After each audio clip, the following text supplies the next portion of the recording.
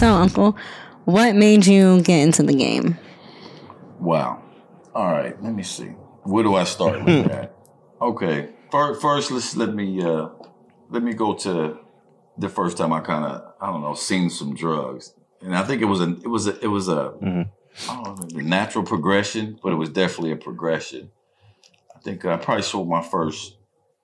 I thought about this joint at like 14, and ninth grade. What are you, 14, 15? Yeah. I was going to a concert, and I'm not gonna get into who, because that'll tell a lot of people It'll age you. some stuff they don't need to know. So I'm going to a concert with a couple gentlemen, and they're older than me, and I'm sitting in the back seat, and I keep noticing them leaning over, and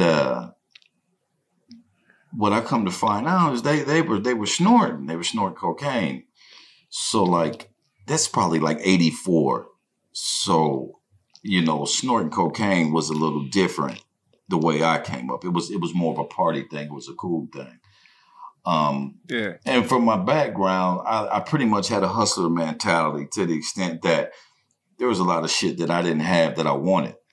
And when you didn't have money, you had to figure out how to get it. So I remember, I think my first experience of watching somebody get it in, I went to Nashville. We had some people in Nashville, and this cat named Teddy. So we're in the projects of Nashville, and I'm rolling with Teddy, and he basically gives me, we would go over people's houses, and he would sit there and he would drop me off, and he'd give me a piece of crack, and he'd be like, "Hey, give this to them." You know what I'm saying? Because you chilling over here and whatnot. So he would come back through, and then like pardon me. You said you were young around this time, right? So you were kind of just like a runner for them. Really, thing, he right? was going with my sister, and basically I'm just kicking it with him, and I'm just with him. You know what I'm saying? And so like he'll roll up over somebody's house. He's like, "Hey, this is my family. Yada. I'm finna make a move," and then he'll pull me to the side. Bam, hit them with this. So like I'm watching him move, and I'm like, okay, he coming back, okay, but I'm not giving him the stuff. I didn't understand why I should pay these motherfuckers. So like we get back to the crib at the end of the night, and he's counting his bread and shit, and he's like, I'm like, "Hey, homie, here, I got this right here," and he's like, "Damn, dude, you didn't?" I'm like, "Nah, I didn't." So at that point, he was looking at me like, shit, okay, cool. So this is when I really peeped how somebody's getting money. And from what I saw, it didn't look too damn difficult. So it was basically a natural progression. So I say, I don't know, about 18, 19. I think I'm still going to school at this time. And I live in the Midwest. So and it's a small town. So what I peeped was, cats was paying like $100 for like 1 gram. We were doing powder back then. And I'm knowing in Nashville, shit, for $400, you can get like 19 grams. And then you can put 6 or 7 on it, and you sitting on 2 bands. So me and my brother, actually my niece's dad, we we have our own apartment. I'm 19, he's 17. And I think it was my idea. So we would travel to Nashville, and we would get the money. And I'm like, I can't believe these cats ain't going and buying more dope instead of sitting here buying the shit like they was buying it. So I think at that point, that's what kind of got me into the game, so to speak. Seeing how fast you can get the money and how easy it was. Absolutely. And I'm just experimenting with it. I mean, obviously there's different levels to the game, and I was probably on level 1, so to speak. I mean, as young as you were, like, was there ever like an element of like being worried or concerned or scared doing any of this, or were you just kind of just living life and getting money? Hey, living life and getting money? Absolutely not. Like that was the farthest thing from my mind. What's the most amount of money you made? What's the most amount of money you had in your hand that you could speak on, good brother. We're not trying to speak on. I'm sure. You said 19. Yeah, I'm sure. Statute of limitations allow you to speak on numbers, but ballpark. When I first started hustling, I think the most I probably got up on was probably like 8 or 9 bands, but I didn't know how to hustle. I mean. No one sit down and said, listen, homie, you do this, you do that, you don't spend no bread, you go back, you re-up, now you go spend bread. You know what I'm saying? Right. I dabble with some cats in college. We would sit there, all of us would buy a zip, and then we go to Chicago, which is a place called Jewtown. We go jack all the money off, but re-up money. I mean, really between all of us, and us being in college, because it progressed to I was in college as well. So I started college probably about 17. I was in football camp at 17. I was in and out for the first couple of years. So while I was out, a couple of my roommates moved in, and my boy from Cincinnati had the plug. So we would go down there and get like we had some shit that had boys going cuckoo for Cocoa Puffs, and we throwing parties, we shooting craps, we like really jacking off a lot of our profit. So like I was playing with the game. Right. So tell us about the first time that got disrupted. Tell us about the first time you went to prison. The first time I went to prison, wow. Okay. I had a homeboy named Hard Rock. He was straight up. He was a Crip. Hard Rock. I'm gonna call him Hard Rock. Hard Rock doing life right now. Whoa! No. Listen, I want to mess with a dude named. Hey, no, you don't. No, you don't. Boy had hands too. Cool, God bless. God bless. Had hands. He doing life, bro. Yes, that's yes, cool. yes. He's an alpha dog. But so Hard Rock get put on by his dad, and then it's funny because he tried to get us out the game. He telling me and my brother yada yada yada. Y'all can't get on this block. What, nigga? This is Terre Haute, nigga. Like for real. So he ended up doing an 8-year bid, and when he gets out, I go see Hard Rock after he does 8. And I sit in his crib, and he done moved to Anderson, Indiana, another small town up this way. And I sit there for probably about 45 minutes. This boy does about like 3,500. I'm like, nigga, cut me in or cut it out. So Hard Rock's like, yeah, nigga, look, I'm gonna give you this. He give me like about a half a zip.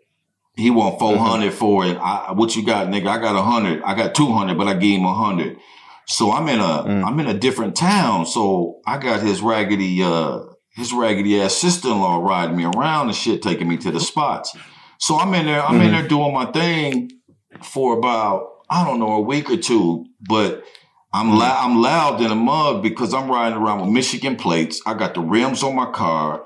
I don't got a license. I'm riding with the pistol, and man, I'm clowning. I got a stripper bitch. I got this bitch. So like, we get pulled over one day, and this bitch, she's driving. So I got like a half ounce in my sock, and I got some weed, and I got a pistol. So they pull her out the car. She got a crack pipe. Make a long story short, the police come back. They got me standing on the outside the car. I got the dope in my shoe and shit. So like, they look, but when the cop about to bend down and look under the seat, I'm like, oh shit, that's it. So I bounced. I cut out. I took the fuck off. So I'm running. I get rid of the half ounce. Mm-hmm. Yeah. So, but I got. And you're an athlete, so you could run. So you were out. I'm rolling. But yeah, and I never understood how somebody sit there with 95 rocks on them and let the police walk on them, walk up to them and then hand them the dope. So I'm gonna make you do your work. So I bounce out and I catch a fleeing charge, and the gun. So I go in and I do the little time, and my homeboy bonds me out. So while I'm on bond, oh shit, I'm broke. Oh, I owe this nigga bond money. Oh, nigga, give me another half o. Mm-hmm. So I'm sitting over this chick's crib, clocking, getting bread. I hide some shit under her carpet, so I go out to the car to put the dope up. So when I go out to the car, the police pull up.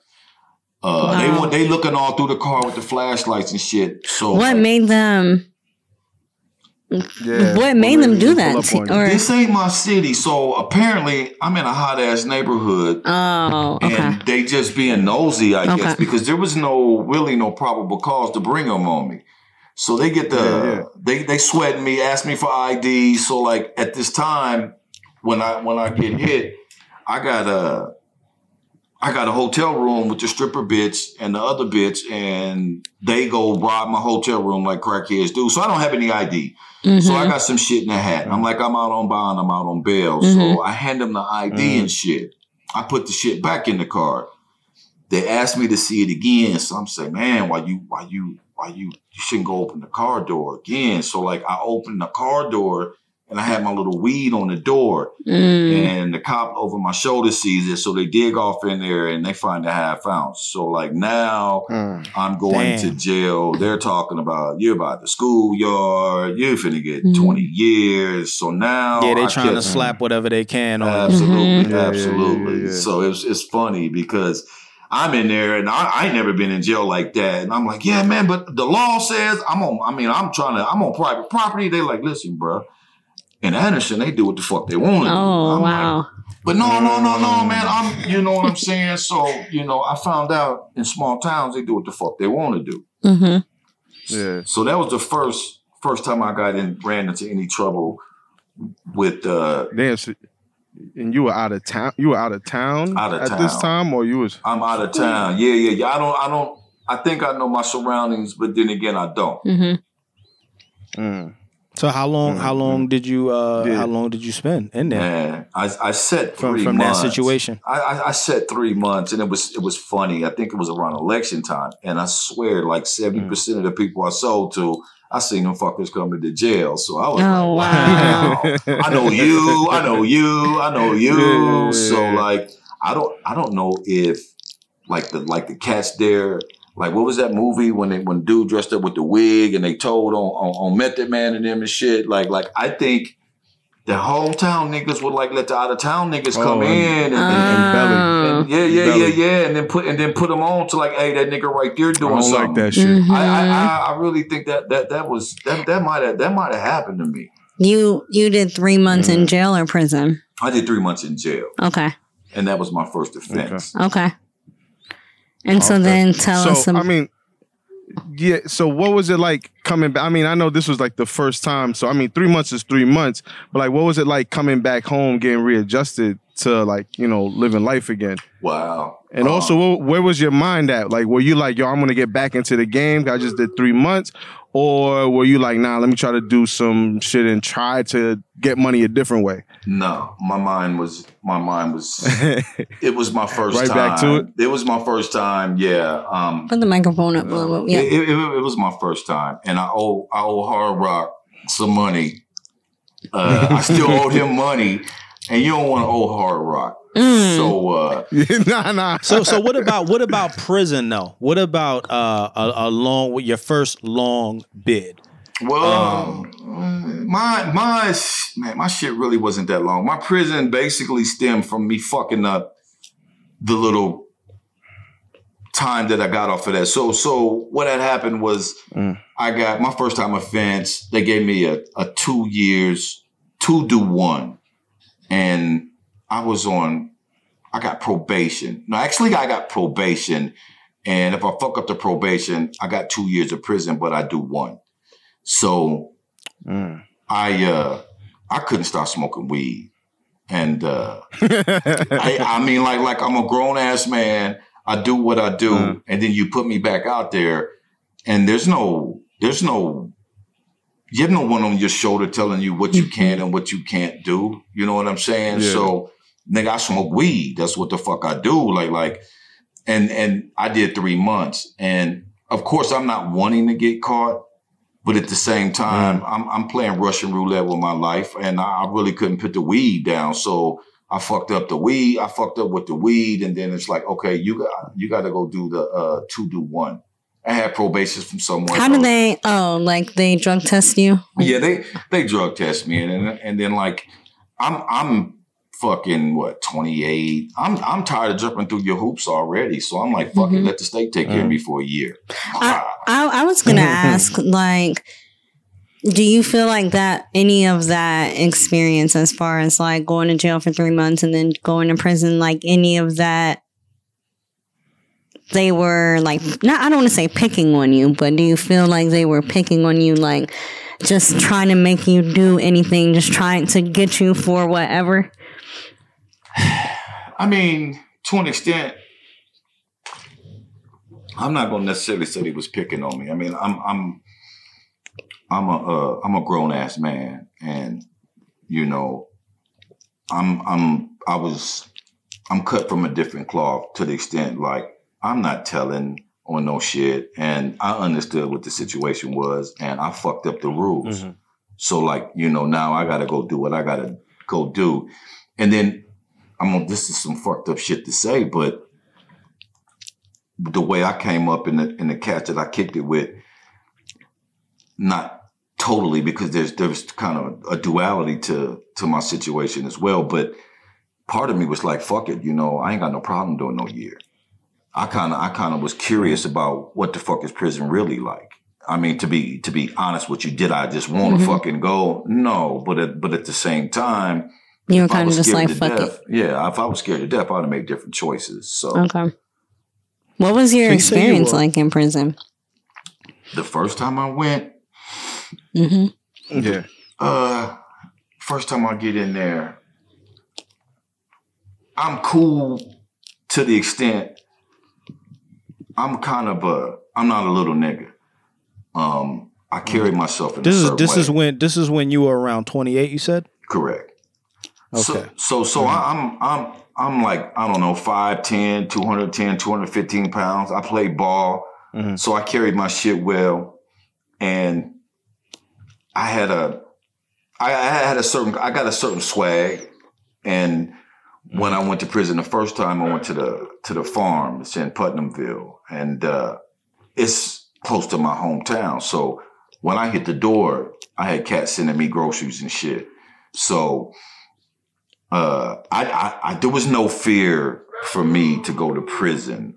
I knew I didn't have a lot of time, and it was more of a lesson experience. And I really wanted to put it on a motherfucker just to let them know that I'm not that nigga to fuck with. So when I went in, it wasn't I'm taking this bitch over. It's just like I'm going through here, and I wish a motherfucker would, because that's how we finna get down. And I'm finna put this name for myself. Like, I'm just not to be fucked with. I come to do mines and get up out of here. Right. I feel like 28, you know, your mindset is that. And, you know, it kind of continues to mature in that way the older you get. You know, you say you were 14 when you got in the game or kind of introduced. But I want to ask, what was it like coming up? I know you talk about Hard Rock, and you were 19 when you met him. No, right? I knew Hard Rock shit. And I probably knew Hard Rock probably when I was like 14, 15. We didn't run in the same circles though. So what was your household like growing up? Do you have any siblings? Yeah, my mother had 5 kids, and we grew up in the projects of Terre Haute. So, like, I mean, it's not the projects of Chicago, but projects is projects. You know what I'm saying? So, I mean, we grew up. Mom was cool as long as we made good grades and shit. I'd stay out till 11 o'clock at night as long as I made good grades. But I played football. I was a competitor. I was a competitor in the classroom as well. I didn't want some. I mean, motherfucker had to answer. I'm gonna raise my hand, let y'all know y'all ain't the smartest motherfuckers in here. So at the same time, I'm playing ball, man. I'm good. Like I'm in the papers. Schools is looking at me. But at the same time, the projects is the projects. So I smoked my first joint at 14. I remember my mom's walking over to the basketball court. My dude's like, "Here's your mom, dude." And I'm sliding out the other side of the car and shit. "What's up, mom?" But my mom smoked weed, so I used to steal her roaches and shit. So like, but weed was weed, man. So, but I mean, we came up fighting. I mean, Amos Stevens, Sean Stevens, rest in peace. Like, you know, we fight each other and go to football practice together. So, you know. Did you have mom and dad? No, my father lived on the other side of town, but he had a like another family. So like, right. He really wasn't. I knew where he was at, and this is probably what are we 6th, 7th, 8th grade and shit like that. So like he lived on the north end, I lived on the south end. It's kind of funny. My mom called him over one time, and I don't know what I had done, and I guess I don't know if he was coming to whoop me or what. And I'm like, man, listen, dog, I'm finna tell you right now, I ain't about no whooping. Yeah, 8th grade, that's not happening. Yeah. Nah, you wasn't there. You know, you wasn't in my life enough to put your fucking hands on me. And you know, I just learned at an early age that you had to fight. I mean, you couldn't. You had to put your shit down, man, or people just they was gonna punk you, and it just wasn't. I wasn't cut like that. I mean, thank God. I mean, but then again, you know, it got me into some shit that I didn't need to be into too. So where did you fall in the age hierarchy of your siblings? I have a sister that was 3 years older than me. I have a brother who was 3 years younger than me, and I had twin brothers and sisters that were 4 years younger than me. Okay, so you were almost the middle, almost the middle, yeah, oldest. Yeah, I was the man of the house. I was the man of the house. So you was the man of the. You're right. You was the man of the house. Got you. Did you have to fight a lot for your siblings? I remember fighting for my sister once, but everybody hold their own shit. My little brother was 6'5". I mean, he went pro football. Like I remember, you know, we out there fighting, and I'm fighting Amo for my sister. He smacked her, and I'm beating him. And then his brother Sean comes up, and McGee's looking at him like, "Motherfucker, I wish you would." And then like, you know, and then I remember McGee is your brother. Yeah. And I remember, you know, Marco, you know, him and McGee getting into it. And I'm like, listen, man, tell that nigga you don't want to fight. Turn around, and then act like you're going to walk away and fire him. And he did it to the latter. And Amos was like, getting Marco. And I'm like, getting McGee. And he looked at me. And I'm like, nigga, you want some more? Like, I mean, that's just how it was. That's how it was. So that's so it's funny because, you know, stories like this, you know, make you reminisce on childhood memories as well. Yeah, because be honest, if you're a man, you grew up kind of like that. You know what I mean? I had my cousin, my brothers, and shit would get crazy. We would fight each other, but when we was outside, you know what I mean, y'all would fight other people for your family and all that shit. Especially when you have male siblings. That's just how it is, man. Yeah. It's just crazy, for sure. Man. But pardon. Do you feel like you know when the turning point was for you that you decided to choose the path of getting into what you got into versus continuing to play ball? You say you was dope, you was nice, your little brother went pro. What made you stop, or did you stop? Well, where I was at, some political shit came into the mix. And I should have been playing, and I wasn't playing. And I say that as honest as I can. I can remember the starting running back coming in talking about, damn, Cherry, I don't know why you're not playing. I had some grade issues, and college wasn't hard. College was about prioritizing. I mean, everything that you ever need to learn is in the fucking library. So I didn't prioritize right. So I get to my sophomore year, and it was an issue with the grade. And I ended up getting the grade changed, which at that point, the coaches got your grades weeks before you did.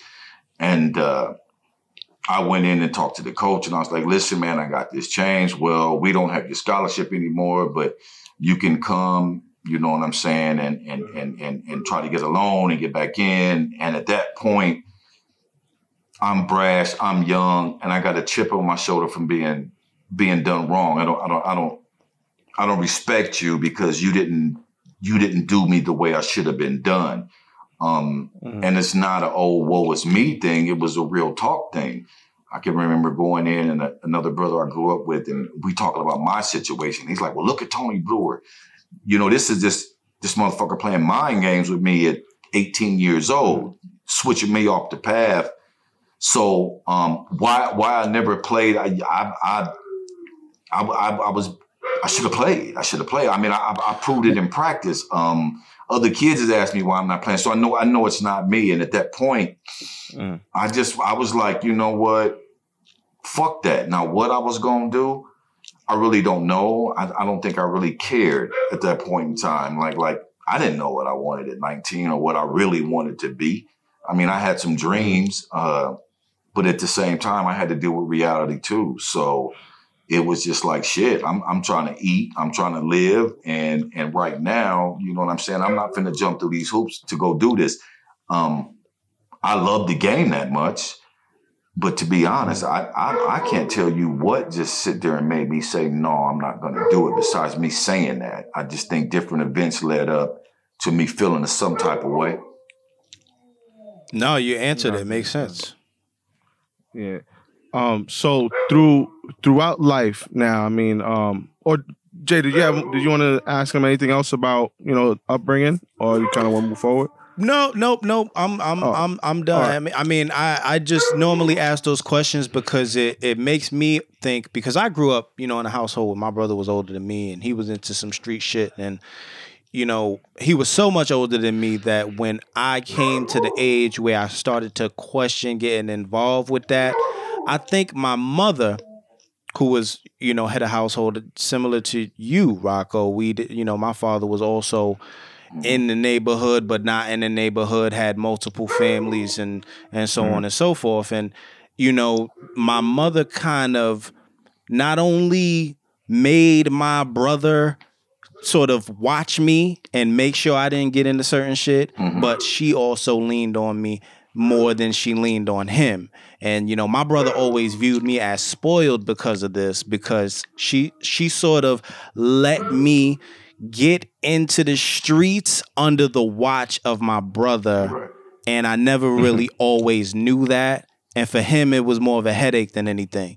So, but it makes me question, like, when you are in that type of environment growing up and you've got siblings and, what is it that makes you say, you know what, I gotta do what I gotta do to get this money. You know what I mean? I don't got certain things at home. I don't got this. I don't got the latest sneakers. Like, me, I kind of had a little something. My mother made sure I had enough. So I never really felt like I had to do nothing crazy or nothing extra. The bills was paid, this, that, and the third. So, sometimes I question that, and I ask that question because, like, everybody's childhood is different. There's a lot of people where it's like, yo, it was like you said, you were the head of the household. Yeah. And so I don't know if that means you had to worry about, also making sure people ate or what. No. It wasn't that drastic. And I totally understand where you're coming from. Like, we made the starting five. Mom got us shoes. There was just things I wanted, man. And basically the streets was raising me. I saw what I wanted, and I know I'm not going to go ask mom to get it. I'm going to get that shit. I know how to get that shit. These other niggas ain't getting that shit. You know what I'm saying? So it was just, I don't know, man. Maybe, in one, so to speak, saying it's the alpha dog in me, but at the same time, like not sitting down and not having anybody to say, damn, dude, like, why ain't you gonna go ahead and go this way? Like, you got all this shit going for you. You know what I'm saying? And it was like, I didn't feel like I had anybody rooting for me. It was just like me in the streets, and it's so unfortunate, and it's a reoccurring theme in the black communities, like that father, that it's not there, and it just goes for generations and generations, and just not having, nobody to really talk to you and tell you, I knew I had potential, but I didn't hear it enough.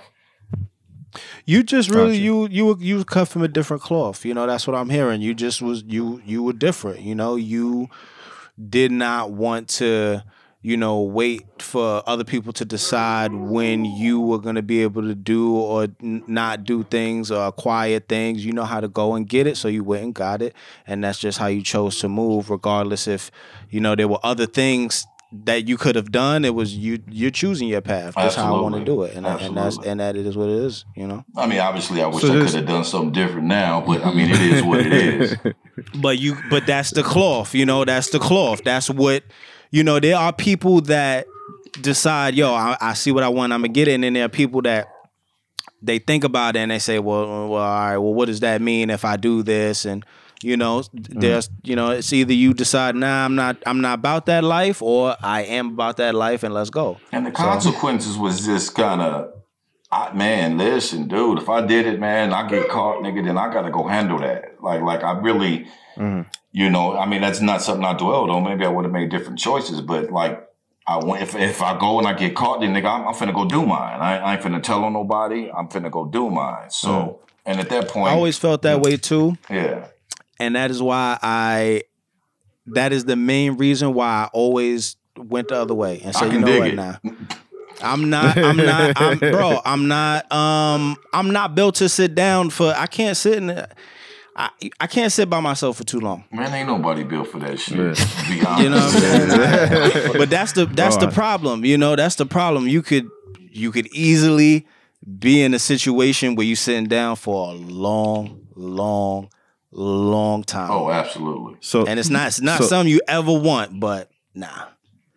So speaking of sitting, just kind of catching up on life. Did you do any more jail time, like up to where you are now? Like, I know you kind of spoke on your first time, but like, is there any other times that you went in or anything like that, a stretch or anything? Yeah. Yeah. So when did that happen? 98. So 2015, I'm on coach football. I got a beautiful family here. I got fucking 7 kids. A lot of them are grown by 2015.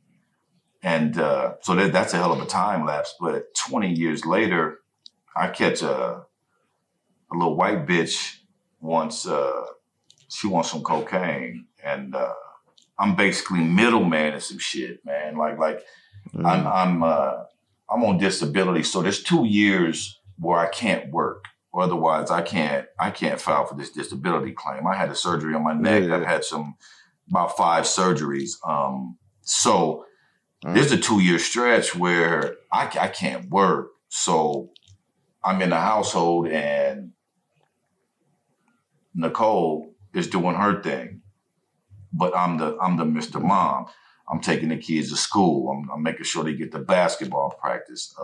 I'm cooking the dinner. I understand, if she's going to go do that, I'm going to supplement any way I can on the back end of that. Like, the house is going to be clean. Gotcha. I mean, shit like that. Like that's just how that rolls. But at the same time, I got a middleman some shit here and there. I like to smoke weed. So real talk, I made like the dumbest fucking decision that you could ever make. So, white bitch asked me to get some dope. So I get the bitch some dope. One day I'm at the house and they knock on the door. The motherfuckers talking about Rocco Cherry. We got a warrant for your arrest. I got a son named Rocco. And I'm like, you got the right Rocco? Selling cocaine? What the fuck are you? Yeah. So yeah. My son, what is he in 2015? Fuck, what is he? 11, 12 or something. I'm like, man, y'all gonna arrest me in front of my son? So I go, I get hemmed up. So now my brother, the NFL player, Moneybags is what I call him. He gets me the best lawyer in town. So I sit in jail for a couple months, go to a halfway house. It's like a sober living facility because I'm playing the I get high role on this shit too. And then we get to it's time. I got the mouthpiece. I got the baddest boy in town now. So this bitch comes by, and so let me get to the thing. So we finally get to see their evidence. They're like, we got your audio and video, yada yada yada. So I'm like, cool, fine. We go in our lawyer's office, and I'm looking at this shit, and I'm like, wow, like, you don't have any money. We're not making exchanges. I'm talking about sucking my dick and puppies and like you don't have me on this shit. I'm looking at the lawyers. I'm like, listen, man, this is a slam dunk, motherfucker. You know what I mean? Like what has she got? Like real talk. When the bitch came, it wasn't even the time.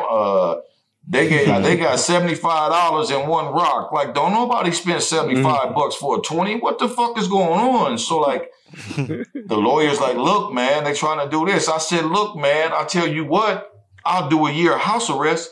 That's the only conviction I'm gonna get these motherfuckers. So my lawyer gets he gets me a sweet ass plea deal. He gets me 2 years of house arrest, do one successfully completed, and 2 years of probation. So here we go. I'm fucking 49 years old, and I'm doing a house arrest. I get 8 months of this shit in, and then my dumb ass smoked some weed again. So I'm back in this motherfucker for violating. I violated the fucking house arrest. So I'm sitting in jail, and I'm seeing motherfuckers come in on meth charges on house arrest. They getting out. Motherfuckers catching new charges, getting out. I'm like, oh, hell yeah, they gonna let me out. So I got 8 months of backup time to do. So I go in front of the judge. I don't have the money mouthpiece no more. They give me a public defender. And I'm like telling this motherfucker, look, I did this. I went to the drug program. And then like he gets in front of the judge and doesn't say any fucking thing. Nothing at all. So like, I'm like, are you fucking serious? So the judge is like, you're gonna do the remainder of your executed time, 8 months in prison. So now, I'm 49 years old, 20 years later, and I'm sitting in this motherfucking prison again.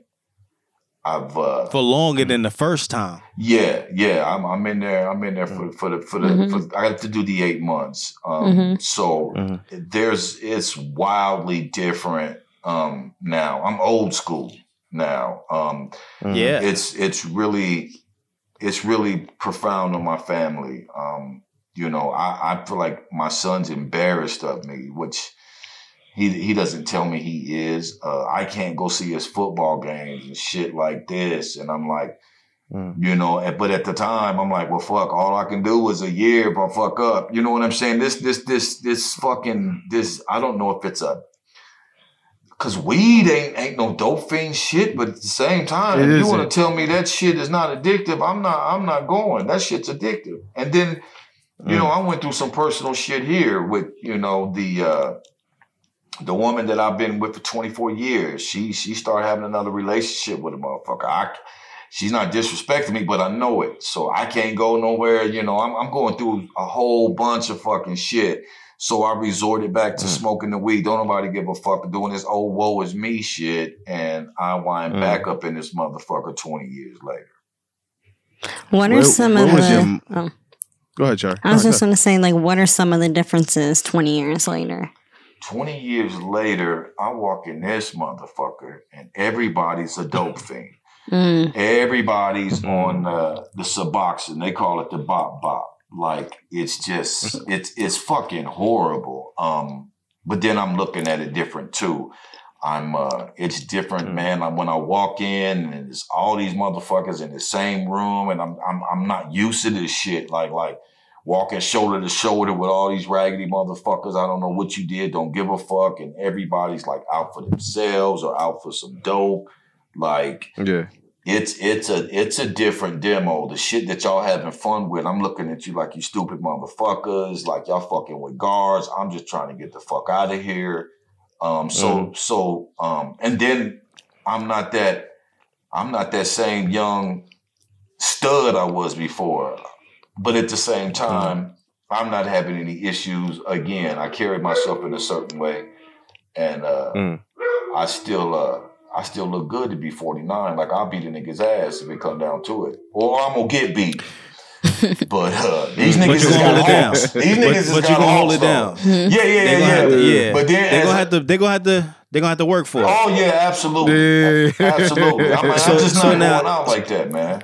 So now as an OG, right? Like technically did you run into any younger cats that you saw yourself in a little bit? Did you ever have that moment where it was like, yo, this dude remind me of me when I came in here when I was 29? Absolutely. Or, and absolutely. I seen a lot of that. And I see young cats that got more bits in them. You know what I'm saying? Like, you bitches can't pay attention to the rules now. You want to smoke Tucci on the count. Like, nigga, you ain't gonna make it when you get out there. So at my age, you know, when I spit, I try to speak knowledge to these cats. You know what I'm saying? So like the subject matter that I talk about, which was basically with my bunkies, because I'm not this flamboyant figure. I'm kind of laid back off in the cut. Although I did have my moments. I ran a poker table, which you can get into some shit like that. You gotta do what you're good at. You gotta do what you're good at. Yeah. Well, I'm going to you pass saw your time. talent. Yeah. Well, I'm going to pass time, and these niggas are trying to eat for real. So you know, I got up out of that once I understood, you know, how silly these motherfuckers are, and you know, I was the house, so everybody's coming at the house, and these motherfuckers ain't playing. So you know, I backed up off of that. I took a little computer class to get a time cut. That shit's just all fucked up. The lady don't come when she's supposed to. The prison's just all fucked up. Did you get your cosmetology license in prison? No. Oh, okay. My cosmetology license before I went to prison because I had a felony and didn't nobody want to give me a fucking job. So I was like, fuck that. I'll do my own thing. Cut hair. Yeah, I cut hair. He'll permit, he straighten it, do all that. Yeah. You gotta learn all that. What computer class did you take? It was like a beginning class. We learned how to navigate, do some Excel, some Word, spreadsheets. Okay. It delved off into some PowerPoints, things of this nature. So it was cool. It was cool. So I don't want to get off topic real quick. You talking about the lady don't come when she's supposed to. It's some bullshit when you in the system. Talk about that a little bit more. Did you ever experience any racism or anything like specific that, you know, really stuck out to you while you were in there? Anytime prison, you were in there. I mean, nah, I don't. I think going through the system, I experienced racism on sentencing and the patience that you would have. I mean, I got a drug problem, motherfucker. Guess what they do? They relapse. I mean, you know what I'm saying? I didn't cut the bracelet off. I didn't run. I didn't catch a new drug charge. Motherfucker, I smoked weed. So I'm watching white cats getting more play than me. In prison, they treat everybody like a piece of shit. And then you got to, and then you got to understand what level I'm at. I'm in a level 2. That's like 10 years and under. Level 1s are camps. You go to a 3 or 4 or max, I think the guards speak to them boys a little different. I mean, you got cats that got fucking triple lives and shit. You want to talk stupid to them, they might cut your ass up real quick and not think nothing about it. So you dealt with guards just treating everybody like shit because some of them, you know, they get some power. And I mean, some of them is cool, but some of them is straight assholes. Yeah. A lot of them bitches too. You know, they getting bullied. Some of them, a lot of them getting bullied by the inmates as well. You know, and then they, you know, so then when they do see an opportunity to bully another inmate, they take it out on them. Absolutely. I had a few altercations. One with a female, and the bitch was out of line, and I like.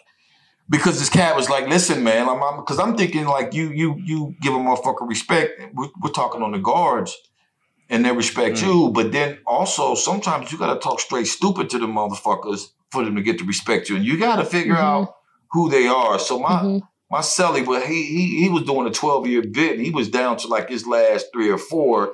And he was putting me up on some prison game because I hadn't been. You know what I'm saying? And I can learn from anybody. So I'm not that intelligent to be stupid. People are people fundamentally. That's what it comes down to. Whether you're a CO, inmate, cop, whether you got a badge, some authority, people are people. So you could sense fear in people in most cases. You know what I mean? You could tell because behind all of that shit, you could look somebody in the eye and be like, yeah, you never punch nobody in the face. You never been punched in the face. Absolutely.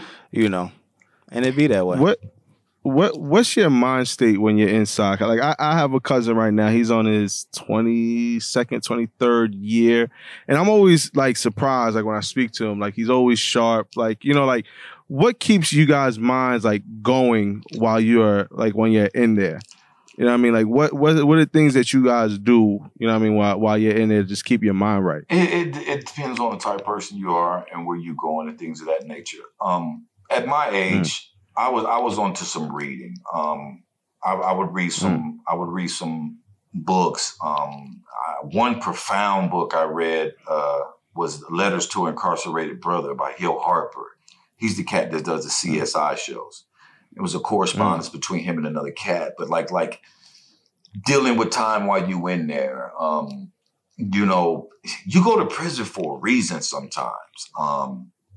I find it to get in touch with myself, to really pull myself back from some of the shit that I was doing, because, I say what I did, but I never got a 30-year bid or a 50-year bid, or my boys is doing life. You know what I'm saying? I talked to one of them on the phone once, and the feds write me a letter telling me they was listening to my phone call. And I'm like, good God, I think I didn't talk to that nigga about no dumb shit.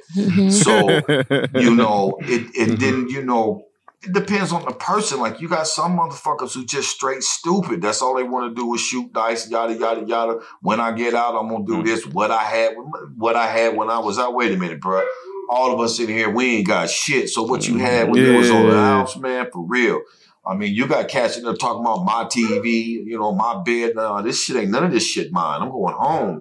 But I at a point, I'm always looking at, I'm in a fucked up situation. So I tend to be an optimistic. So, I'm gonna find a bright side to this shit what I'm in. I read some Buddhist books, trying to understand life, man, and understand what this shit's really about, which, I have a lot of, that's a whole nother show right there. But I was going to ask, I was going to ask, what's in store for you today? I don't want to cut you off if you got more. What's in store for me today? Wait, I want to ask a question really quick before we get into that. Yeah. Currently you're on house arrest. This is your second time, right? Yeah. Is there a difference between the two times that you have been on house arrest as far as the system and then as far as your mentality about it? I would say the system's the same, but this time I'm on house arrest with pre-trial. So last time I was sentenced to house arrest. That's all I could do was what you gave me. Mm-hmm. So right now, this shit right here, there was a lot of illegal search and seizure issues that went on. So right now, I don't even know what the outcome of this is going. Well, I do because I speak it into existence. So I know exactly what's going to happen. I'm not going to prison again. I'm going to a program called the PAIR program, and in Indiana they passed the law. Rehabilitation before incarceration, because what you actually done was you filled the fucking prisons up with a whole bunch of fucking addicts is what you done. Mm-hmm. So now you got them doing 75% of their time. Now your prisons are fucking full, and it's like you're not. There was no rehab shit going on, and then the opioid epidemic hit this motherfucker. So now the government's throwing a whole bunch of money out there for rehabilitation programs. So like I think they're finally getting into their heads, like, why are you going to keep giving motherfuckers who get high all this prison time? Mm-hmm. So, that is a difference. The routine is the same. You got to check in and you got to do this. And I'm not smoking weed, y'all. I promise you. I will not go back to that shit. Hold off. Man, listen, it ain't worth that. I done did 7 months, man. I'm not doing I wait till that shit get legal. Mm-hmm. But I hear that. I got tired of doing that shit too. I was smoking it because I was bored. It wasn't stimulating me. At certain times, yeah, cool. But man, I mean, for a fucking habit, like, yeah. Listen, man, there's nothing wrong with it. But if you are on paper, leave it alone for a while. Leave it alone for however long you gotta leave it alone. But once you good, hey. There's nothing wrong with it. I feel like it's something that, you know, keeps a lot of people from doing drastic things, and you know, for me, Staying it's sane. something that it's something that calms me and keeps me able to be introspective, and you know, That's a fact. But if I was in a position where I absolutely could not do it, my life and freedom depended on it, I would put it down. Like, you know, it's just you know, that's how I look at it, you know. Yeah. Yeah. I totally agree with that. I mean, obviously, So I'm a prime example. If you want to keep fucking with the system, you can play with it if you want to. Yeah, exactly. So I mean, that answered half of my question. You know, where you're at today and what's going on with you. Do you happen to have anything that you're working on? I know you mentioned something like you have a project or something that you're working on. I may have misheard. I'm not specifically sure what you're talking about, but I do. I was in the process of trying to get together a sober living facility because Okay. you know, there's a lot of people out here that have issues, and me going through my rehabilitation, my sober stints. You know, when I would get in meetings, I don't know what it was I would say, but when people come up to you and it's like, man, I like what you said, and you know, this and this and that. Obviously, and don't get this the wrong way. I'm not trying to be arrogant, but I speak the truth, and I speak from a person who's been fucking getting high for 28 years, and people need help, and the help is there, and you know, I'm trying to be the best father, grandfather I can be, and believe it or not, it don't look like it, maybe not, but I'm trying to set an example. You know, I have a 16-year-old son here who I've been with since day one, except for when I did the little 8 months and when I just did the little 3 months, and believe it or not, his mother said he loves my dirty underwear, and at times I can't. I'm glad he does, and he's a very smart child, excellent football player. I think the world of him, and he's got all the potential in the world. So you know, also that's a source of income as well, because like I said, the government's throwing money out there for the rehabilitation, and where I'm at, man, there's a fucking meth epidemic going on here that you can't have enough sober living facilities. And at the end of the day, if I could speak to someone or get someone, I don't know if it would be me, because you make that fucking choice. But you know what I used to always envy was when them cats would come in with them 13 years of sobriety, 20 years of sobriety. And I was like, man, that's that shit I want. Like, how do you have fun not being high? Which I've found that out, and I've had that. But at the same time, I would always resort back to it. But I resorted back to it at the wrong point in times in my life to put me in these fucked up situations that I'm in. So, you know, at the end of the day, I had a guy who's in with the Hamilton Center here, and he's a regional director, cat I went to school with, grew up with, got his master's, doing his fucking thing, owns a clothing store. So I was trying to. I had a guy that had the house, and I was getting the guidelines to get basically the government funding, because like the government will fund you if you got Obamacare and you need to go to a sober living facility, which charges you, I don't know, $126 a week. The government will pay that until you get on your feet, until you can go get you a job. So, you know, at the end of the day, I love to help people.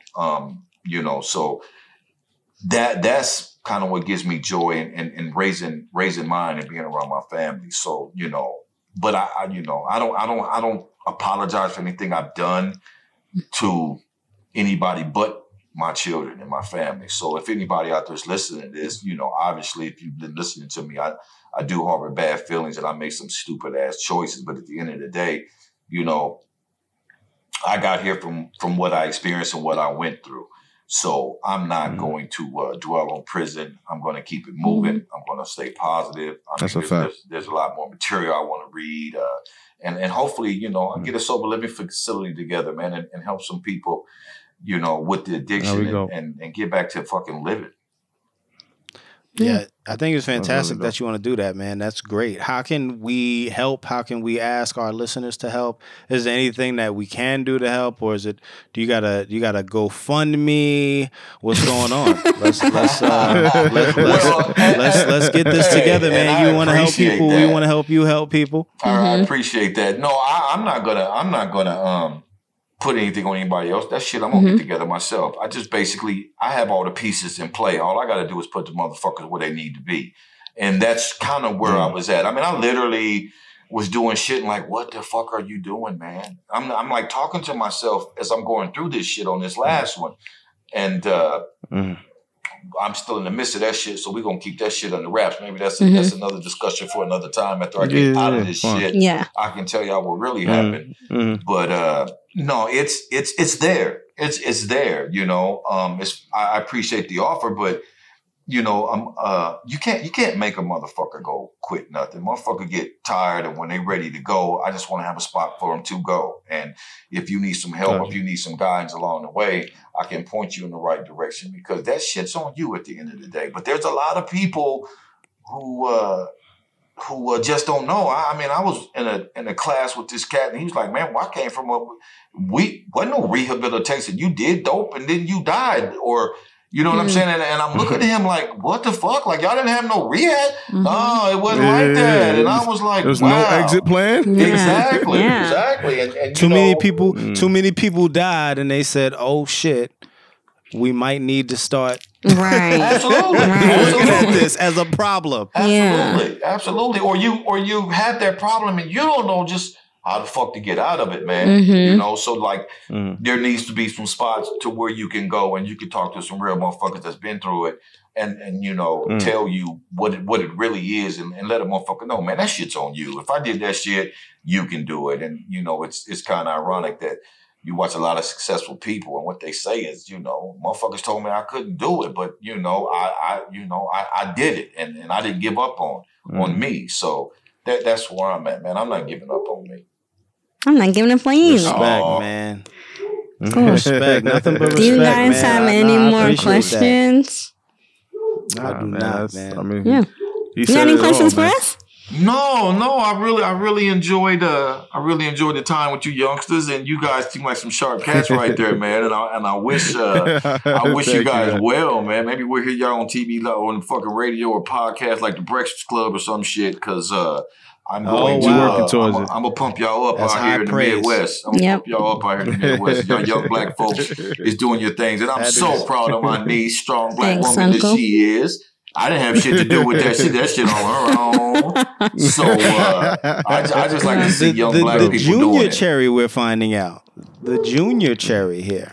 Oh, yeah. She's not the OG cherry. Because your name is Cherry, I heard you refer to yourself as Cherry. Everybody whose last name is Cherry, everybody calls them Cherry. Yeah. Absolutely. Well, our listeners only know of two at this point. You Us and too. okay. Well, you come to Terre Haute, we don't die, we multiply. I got 6 grandsons. We're going to be having cherries for a while. Forever. Listen, man. That's crazy. You got a whole town calling y'all Cherry. That's crazy. Absolutely. On another podcast, we'll have to talk about your 7 kids that you said you had. Oh, absolutely. Damn. Hell yeah. Man, listen, I got about, 4 or 5 baby mamas? 5 baby mamas? Not that many. Hey, 5, but I can pick up the phone and talk to all of them, so it's beautiful. Yeah. It was a bitch coming up. How dare you talk about me? He has 4 kids. Ain't nothing wrong with that shit. Oh, man. No, they keep me busy. Yeah. Much love and respect. I couldn't do it. Well, listen, we really appreciate your time. We appreciate you sitting down with us and talking through your story and allowing our listeners a little sneak peek into your story and situation. And we don't have any more questions. So appreciate you. All right. Thanks, man, y'all take care, Thank you for man. your time. Not a problem. It's good meeting you fellas. Thank you for checking out this week's episode. Survivor Series is created by Cherry Poppins, recorded and engineered by J Omega, and me, I was just here. The Survivor Series is a production of the Officially Street Podcast.